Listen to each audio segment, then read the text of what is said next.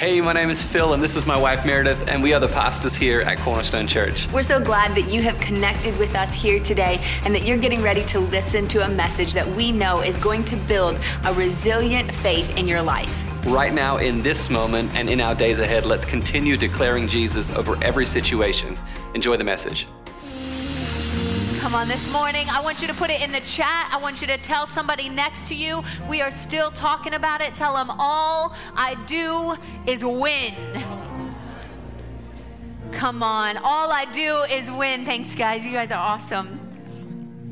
I don't know if you sound like you've got a lot of win in you this morning. When you tell somebody, all I do is win, you can't tell them, all I do is win. You don't sound like you're committed to your win this morning. Come on, one more time. Tell somebody next to you, all I do is win.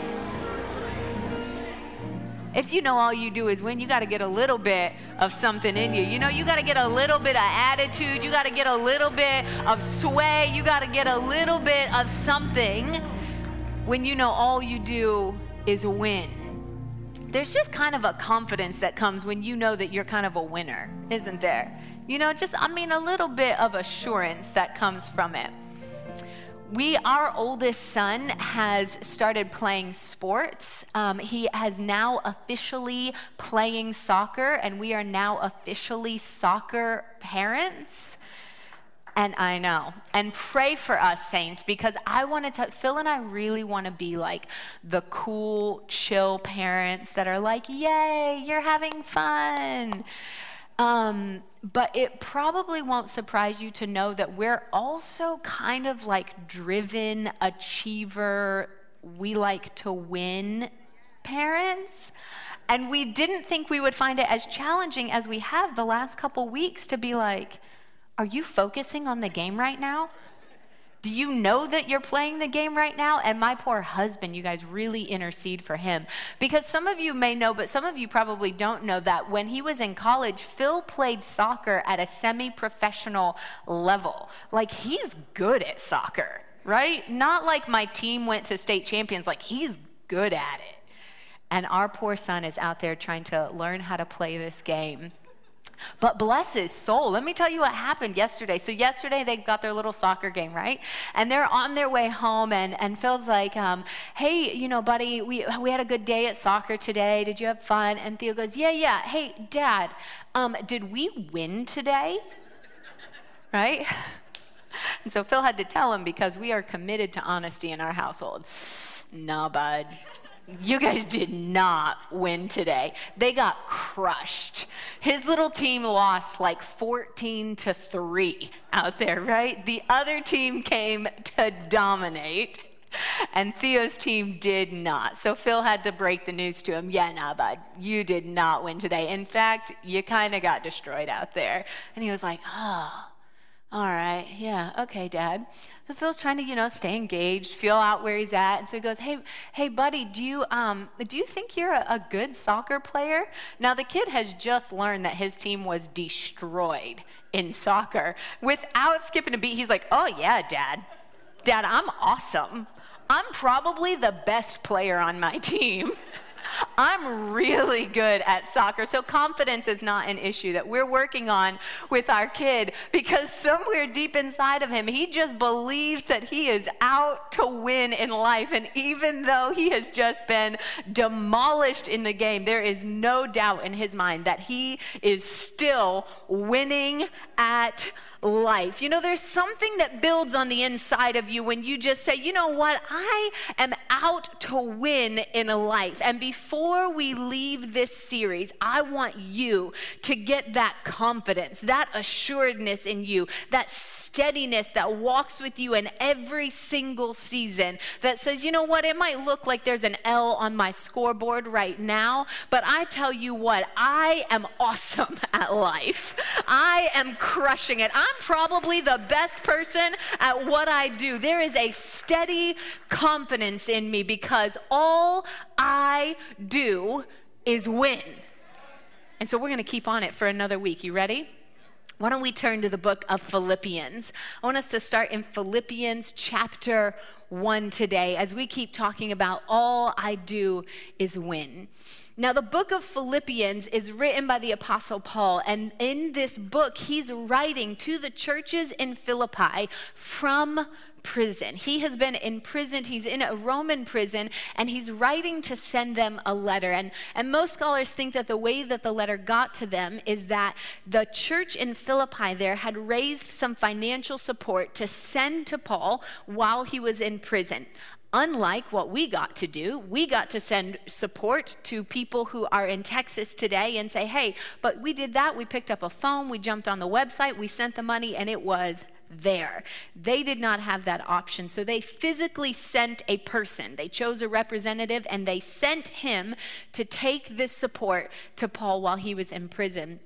And then the letter is his response that he sends back. It's full of gratitude for the way that they strengthened and supported him. And it's also full of his apostolic direction for them, for some instruction, for some strengthening, for some equipping for the churches there in Philippi that were meeting in small groups all throughout this Roman province. And this is what part of what Paul is saying to them. In Philippians 1, verse 20 through 21.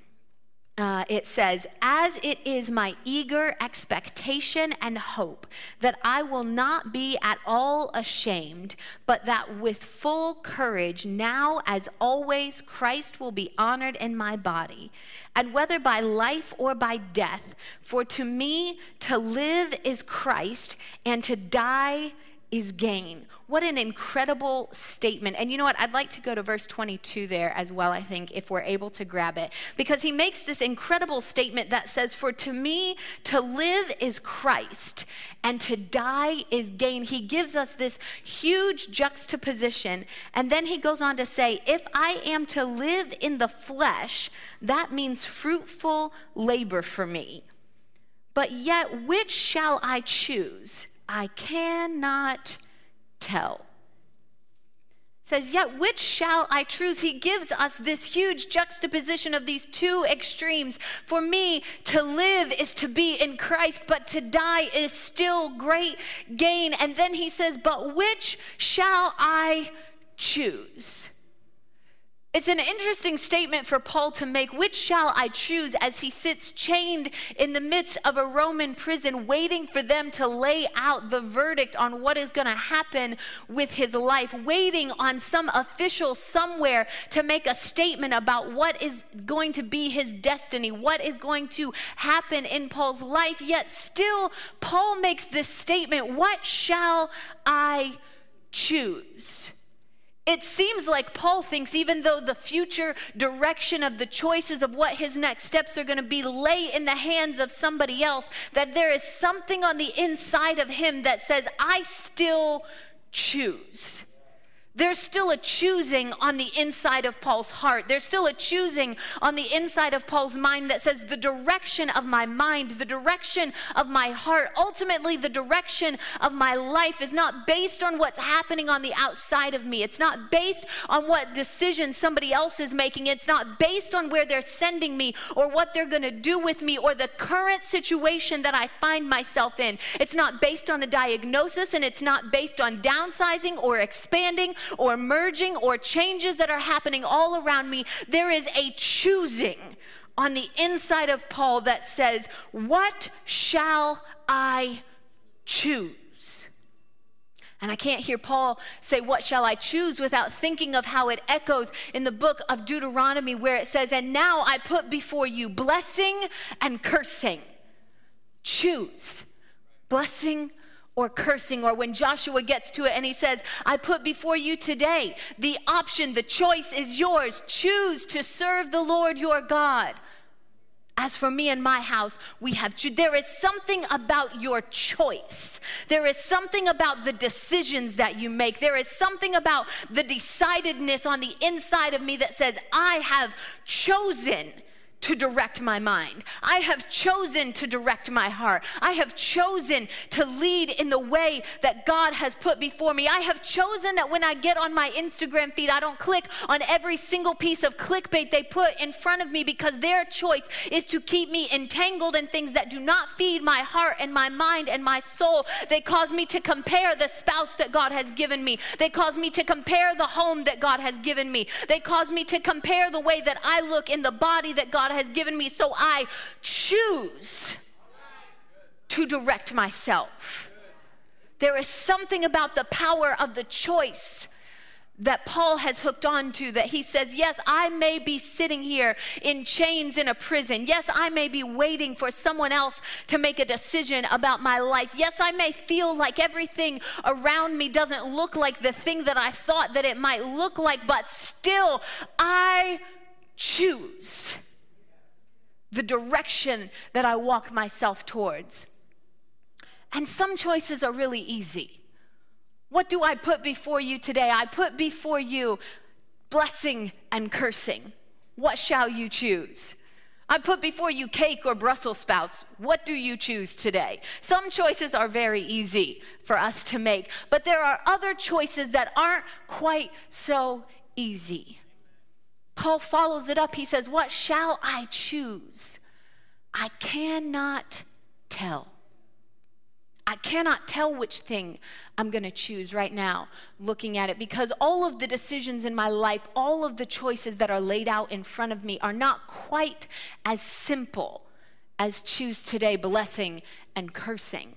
Some of them feel a little bit like I'm in the Matrix and it's a red pill or it's a blue pill, and which one are you going to choose? And if I'm honest with you, I can't tell which one I'm going to choose, because I feel like I don't have enough information for the decisions that you're asking me to make right now. I don't know all of the facts that I need to know about what's on the other side of that red pill, and I don't know what I need to know about the path that that blue pill is going to lead me down, and you're asking me to make decisions on things that I don't have all of the information that I need on this. I'm not sure if I should send my kids to school in person or if I should school them at home, because I know that their socialization is very important to them, but I'm also not very clear on what's happening with this virus that keeps kicking up and flaring down and kicking up and flaring down. I feel like I don't have all of the information that I need to make this decision, and if I'm honest with you, I cannot tell which decision I'm going to make.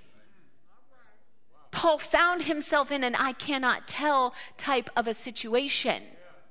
We find ourselves in an I cannot tell which one I would choose type of a moment.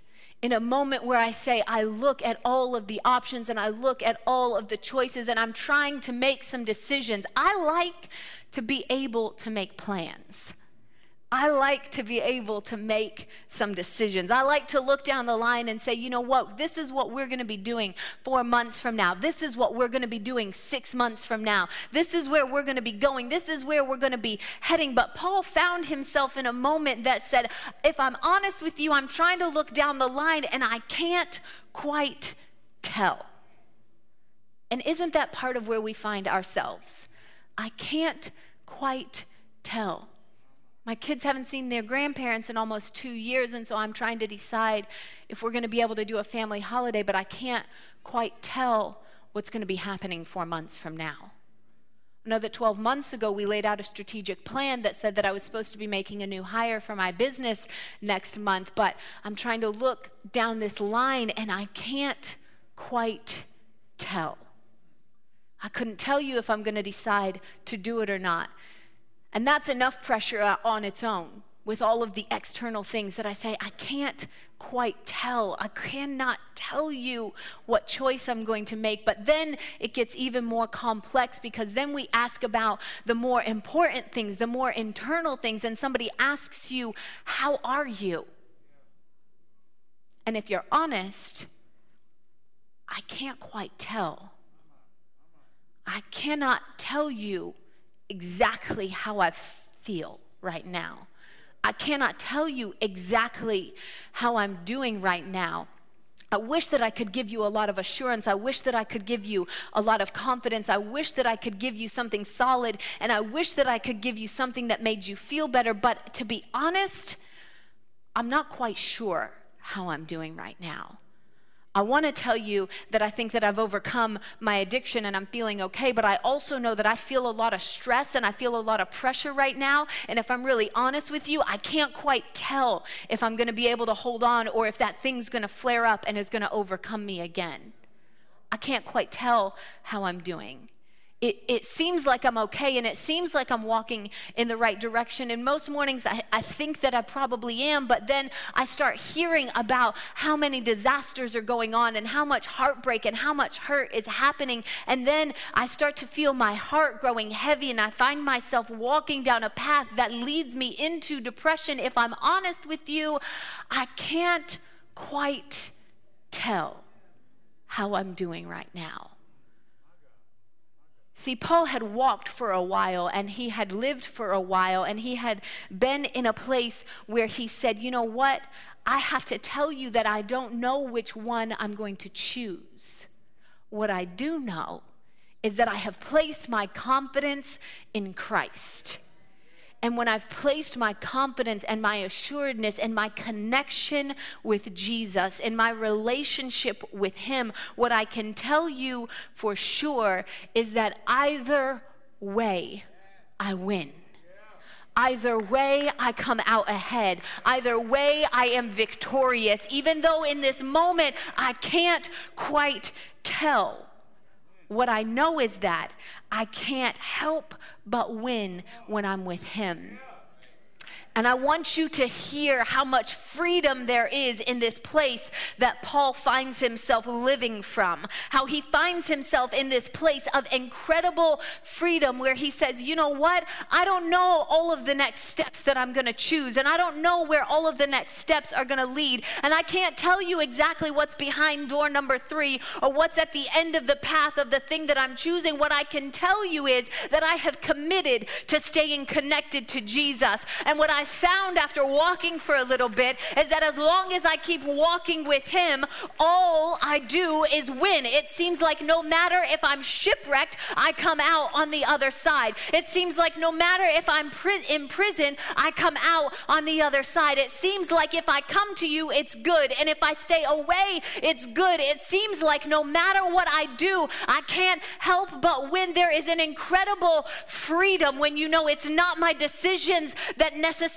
walk me into the place of winning. It's my connection with heaven that puts me in a place of winning. It's my connectedness with who God is. He lives in this freedom that says, I understand that it's not my external circumstances that dictate whether it's going to be an L or a W on my board. What dictates whether I'm going to get an L on or a W on my board is my connection with Jesus, is the place that I stand in. Paul walks them through this argument. He does it all throughout Philippians. He uses this kind of ancient philosophical debate mechanism where he says these two extremes, if I die, it will be this way. If I live, it will be this way. He did it earlier where he said some people preach out of vain ambition and some preach out of pure hearts. You know what? We win either way because we're preached, because the gospel is being preached. He does it later in the book where he says, I have learned that in high times I rejoice and in low times I rejoice. When my bank account is overflowing, I rejoice. And when my bank account is thin, I rejoice because I have found that as long as I am in him, I can't help but come up on the winning side. And when you find yourself in a place where you say, I can't help but come up on the winning side, not because of what's happening outside of me. There might be another surgence of a new strand of a pandemic, or we might finally see it lull in the next couple months. I don't know. What I know is that I have found myself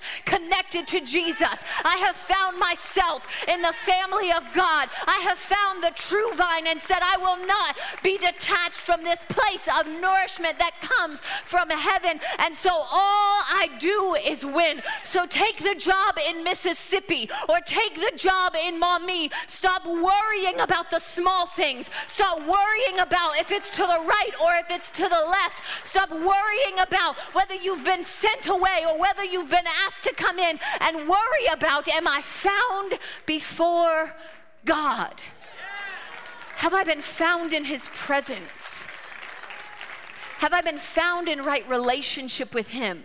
Have I been found in the community of God? Stop worrying so much about your job and start worrying more about, am I being detached from the community of God? Am I leaning out of the place that he has called to be the place that strengthens me? Am I leaning out of his presence? Am I neglecting my time with him? Am I neglecting my relationship with him? Because Paul comes to a place where he says, it's not any of these things. I have found myself in a place where if I live, it's good, because I can be more fruitful and I can do more to establish his kingdom. And if I perish, it's good, because I get to go home and be with Jesus. And he's using these incredible extremes to make the point. If these two things are true, all of the things in the middle are true as well. No matter what it is, he can use that place. And in this great place of assurance that Paul is writing from, he walks them through some places that we find ourselves when we say, I am connected with Jesus. One is that he says there is an expectation of hope. When I know that I am found in him, when I know that all I can do is win, there is expectation. It's a hopeful expectation. It causes me to be able to look forward and say, there is still greater things in my future. God is still walking me into paths of great blessing. He's still walking me into paths of great confidence. He's still walking me into places of flourishing and of fruitfulness. He walks him into a place that says, my heart is filled with expectation. And sometimes it doesn't seem like we're filled with expectation. Sometimes it seems like we're filled with doubt. We're filled with dread. We're filled with uncertainty. But when I know that all I do is win through him, then I have great expectation. In fact, the more unsettling the situations get, the more expectation I have to say, I wonder what God is going to do with this mess right here. Because this has gotten a little bit crazy. I don't know about you, but last year and even the beginning of this year, it's gotten a little bit crazy. And I am filled with so much expectation. We set our hearts, we set our minds, not on all of the chaos, but on the things above. Colossians says, set your heart on things above, with great expectation for what he will do with it. And then it says that they are unashamed. Paul says, I will no way be shamed. Which is a big statement, because to be in the position that he was in the culture and in the context that he was in, was considered a huge shame. He was locked up in prison. By all of the kind of common cultural context that he found himself in, he most certainly should have been shamed and embarrassed by the place that he found himself in. But Paul says, I will not be shamed. I will not be shamed, because I know whose I am. I know where I have been found. And I know that ultimately when I stand before God, I will stand before him pure and righteous and ready, and that judgment will not come to me, but the loving grace and goodness of a father. He says, I will in no way be ashamed, which is good news if you're a person who has ever walked through anything that you were not proud of, which I believe is all of us. Bless your soul if you have never walked through anything that you're not proud of. You're probably about a year old, right? But when we've walked through something and then we can look and say, you know what, I have cause, I have a reason, I have things that I could be ashamed of. But because he has welcomed me home into his presence, because I have been called part of the family of God, I will in no way be shamed. When we do baptisms today after service, it's going to be that physical reminder that anything that the enemy would try and hang on us or put on us that looks and feels like shame or condemnation is left behind as the former man goes down and the new creation rises up whole in Christ Jesus, victorious in Christ Jesus, walking in that place that says, I will be unashamed. And then it says he gives them full courage. He told them, I will stand in full courage. Some of the translations say in sufficient confidence. I love that. Sufficient confidence for the moment that I'm in, for the place that I find myself in. My courage will not falter. My courage will not be halfway. My courage will not shrink back. I stand in full courage and in sufficient confidence. Come on, that same kind of confidence like my little 5-year-old that says, I heard we lost today. I am still the best player that you have ever seen in your entire life. I am still prepared for this moment. I am still ready to show up, not because we stand on our own strength, but like Zechariah says, that it's not by might and it's not by power, but it's by his Spirit. When we know that the Holy Spirit in us, on us, around us, working through us is the thing that gives us strength and confidence and wisdom and strategy to win in the moment that God has brought us to. We have full courage. And our courage and our confidence doesn't come from our abilities. Though God has made you amazing and equipped you for this moment, our courage and our confidence comes from our connectedness with Christ. It comes from a place of knowing that Jesus is the forever victorious God, that from the moment that Jesus stepped into the scene, he had already won. He had already overcome. It wasn't a question of, is he going to be able to pull this off? Is he going to slide through home at the last second? No, he was already victorious. And we know that because he was already victorious, that we are not waiting to find out if he is the overcoming God. We are not waiting to find out, is he going to be the living God? We're not waiting to find out. When Jesus was on the cross, he's hanging on the cross in what looks like the worst moment of his living life, and he utters the words, "It is finished." Not on the other side of his resurrection. He doesn't wait until he has risen and can now stand there to say to them, it's finished. Look, I did everything. Before he went into the tomb, it was already done. So he stood in the place of the pain. He stood in the place of the suffering. He stood in the place of the torment when it looked like it was the messiest that it was possibly going to get. And he said, it's not a question of whether or not I will be victorious. It's already done. So don't judge me by the fact that it looks like a mess right now. Judge me by the fact that I am God in flesh. On this side, it is finished, which is why we have to stop scrabbling around. I'm so off my notes right now. We have to stop wondering whether or not God is going to be able to turn up for us. We have to stop questioning whether or not he's going to be able to work this out. In the end, we are hanging on whatever our moment of our cross is, whatever our moment of suffering is. And instead of standing in the confidence that says, all I do is win, we're standing in the moment asking, questioning, doubting whether or not he can do it, wondering and wandering down all kinds of reckless, loose paths that aren't taking us to the place of victory, and opening up in our lives spiritual doors for the enemy to walk into and say, that's a weak spot. I'm going to start messing with you in that place.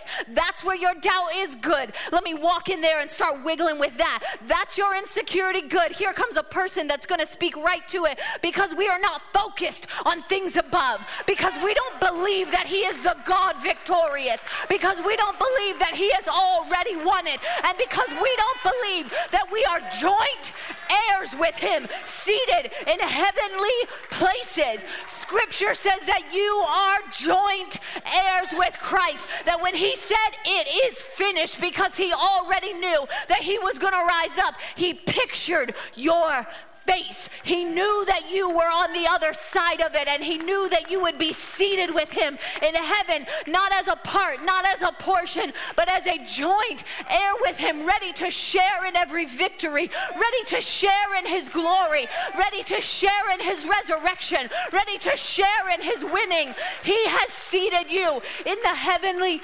place. I got ahead of myself. Okay, Romans 8:17. Okay, turn to Romans 8:17. I want to look at this. Romans 8:17, because let's break it down. Let's not just shout about it. Romans 8:17 says, and if you are children, then heirs, and heirs of God, and fellow heirs with Christ, provided that we suffer with him in order that we may be glorified with him as well. So this year, at the beginning of this year, Phil and I have been organizing some of our financial paperwork, right? Last year, we gave birth to one son, and we finalized the adoption on our other son. So at the beginning of this year, we took some of our paperwork, and we wanted to make sure that all three of them are listed on all of our documents. That way, if anything happens to us, they're all taken care of. And the way that works, as most of you know, is that support would be distributed to each of them equally, that each of them would get an equal distribution of that financial support to make sure that they were okay. It's not divvied up like a little bit over here and a little bit over there. It's separated so that each of them can then equally be heirs of whatever we have left to them.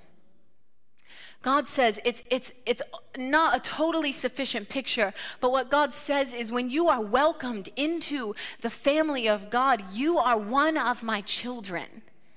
Just like Jesus is one of my children, and I have seated you in heavenly places as a joint heir with him.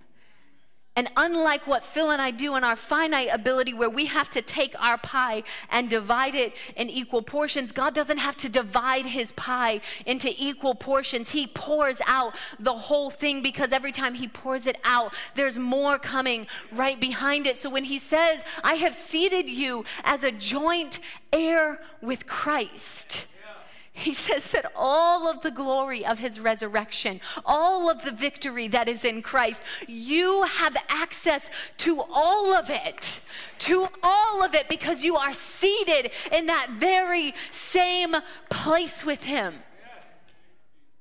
You are victorious. All you do is win. It is no wonder then, by the time that Paul gets to the end of Romans chapter 8, he says, no, in all of these things, we are more than conquerors through him who loved us. You have to get inside of you that we are more than conquerors. More than enough, more than sufficient. All I do is win. When I feel broken, I win. When I feel downcast, I win. When it looks like a valley, I win. And when I'm on the mountaintop, I win through him. For I am sure that neither life nor death, come on, you have to get it. I am sure. I am sure of it. I will not be shaken from it. I will not be moved from it. You can't talk me out of it, because I am sure that neither life nor death, nor angels, nor rulers, nor what's happening right here, right now, nor what's in the future. I am not afraid of what's coming. I stand in expectation of what's coming. Because nor powers, nor heights, nor depth, nor anything else in all creation will be able to separate us from the love of God in Christ Jesus. Nothing can separate you from his love. And I want to tell you what part of what God was showing me this last week. I don't know if you read this verse this way or it's just the way my mind has worked, but I've read it like there are things that are trying to push his love away from me, right? Like God and his love is here, and there are things that are trying to wedge his love away from me, but that's not the direction of his love. That's not the manifestation of who he is. His love has been entirely poured out. And the story of the prodigal son, the person that is the picture of the Father God and his love, is the Father who is standing, waiting. His love is standing, is waiting. His love is always constant. His love doesn't get separated from me. I get separated from his love. And we have to get an I am sure on the inside of us that says, nothing will separate me from your love. Not plague, not epidemic, not social unrest, not economic questioning, not disease, not hurt, not family trials, not tribulations. Nothing is gonna pull me away from the place of his love, because the place of his love is where my win is found. But there is a caveat. There's a nail that the whole thing hangs on. All I do is win through Christ Jesus. And today, if you don't have assuredness in your life, in your heart, in your mind, that you are winning through Christ Jesus, today is a good day to get that thing right. Today is a good day to say, God, I want to welcome you into my life. I know that your love has been right here, and instead of turning this way and walking from it, I want to turn and I want to walk into your love. I want to walk with your love. I want the confidence to live in a place that says I am more than a conqueror. He wants to welcome you home. So whether you're in the room or whether you're online, we're going to pray a really simple prayer, and I want you to say it out loud, because there is power in your mind hearing what your spirit is doing. Just goes like this. It says, Dear Jesus, I thank you for your love. I believe in your resurrection. And I want to be welcomed home. Come into my life today. In Jesus' name, amen. Amen, amen, amen. Come on, church, let's rejoice.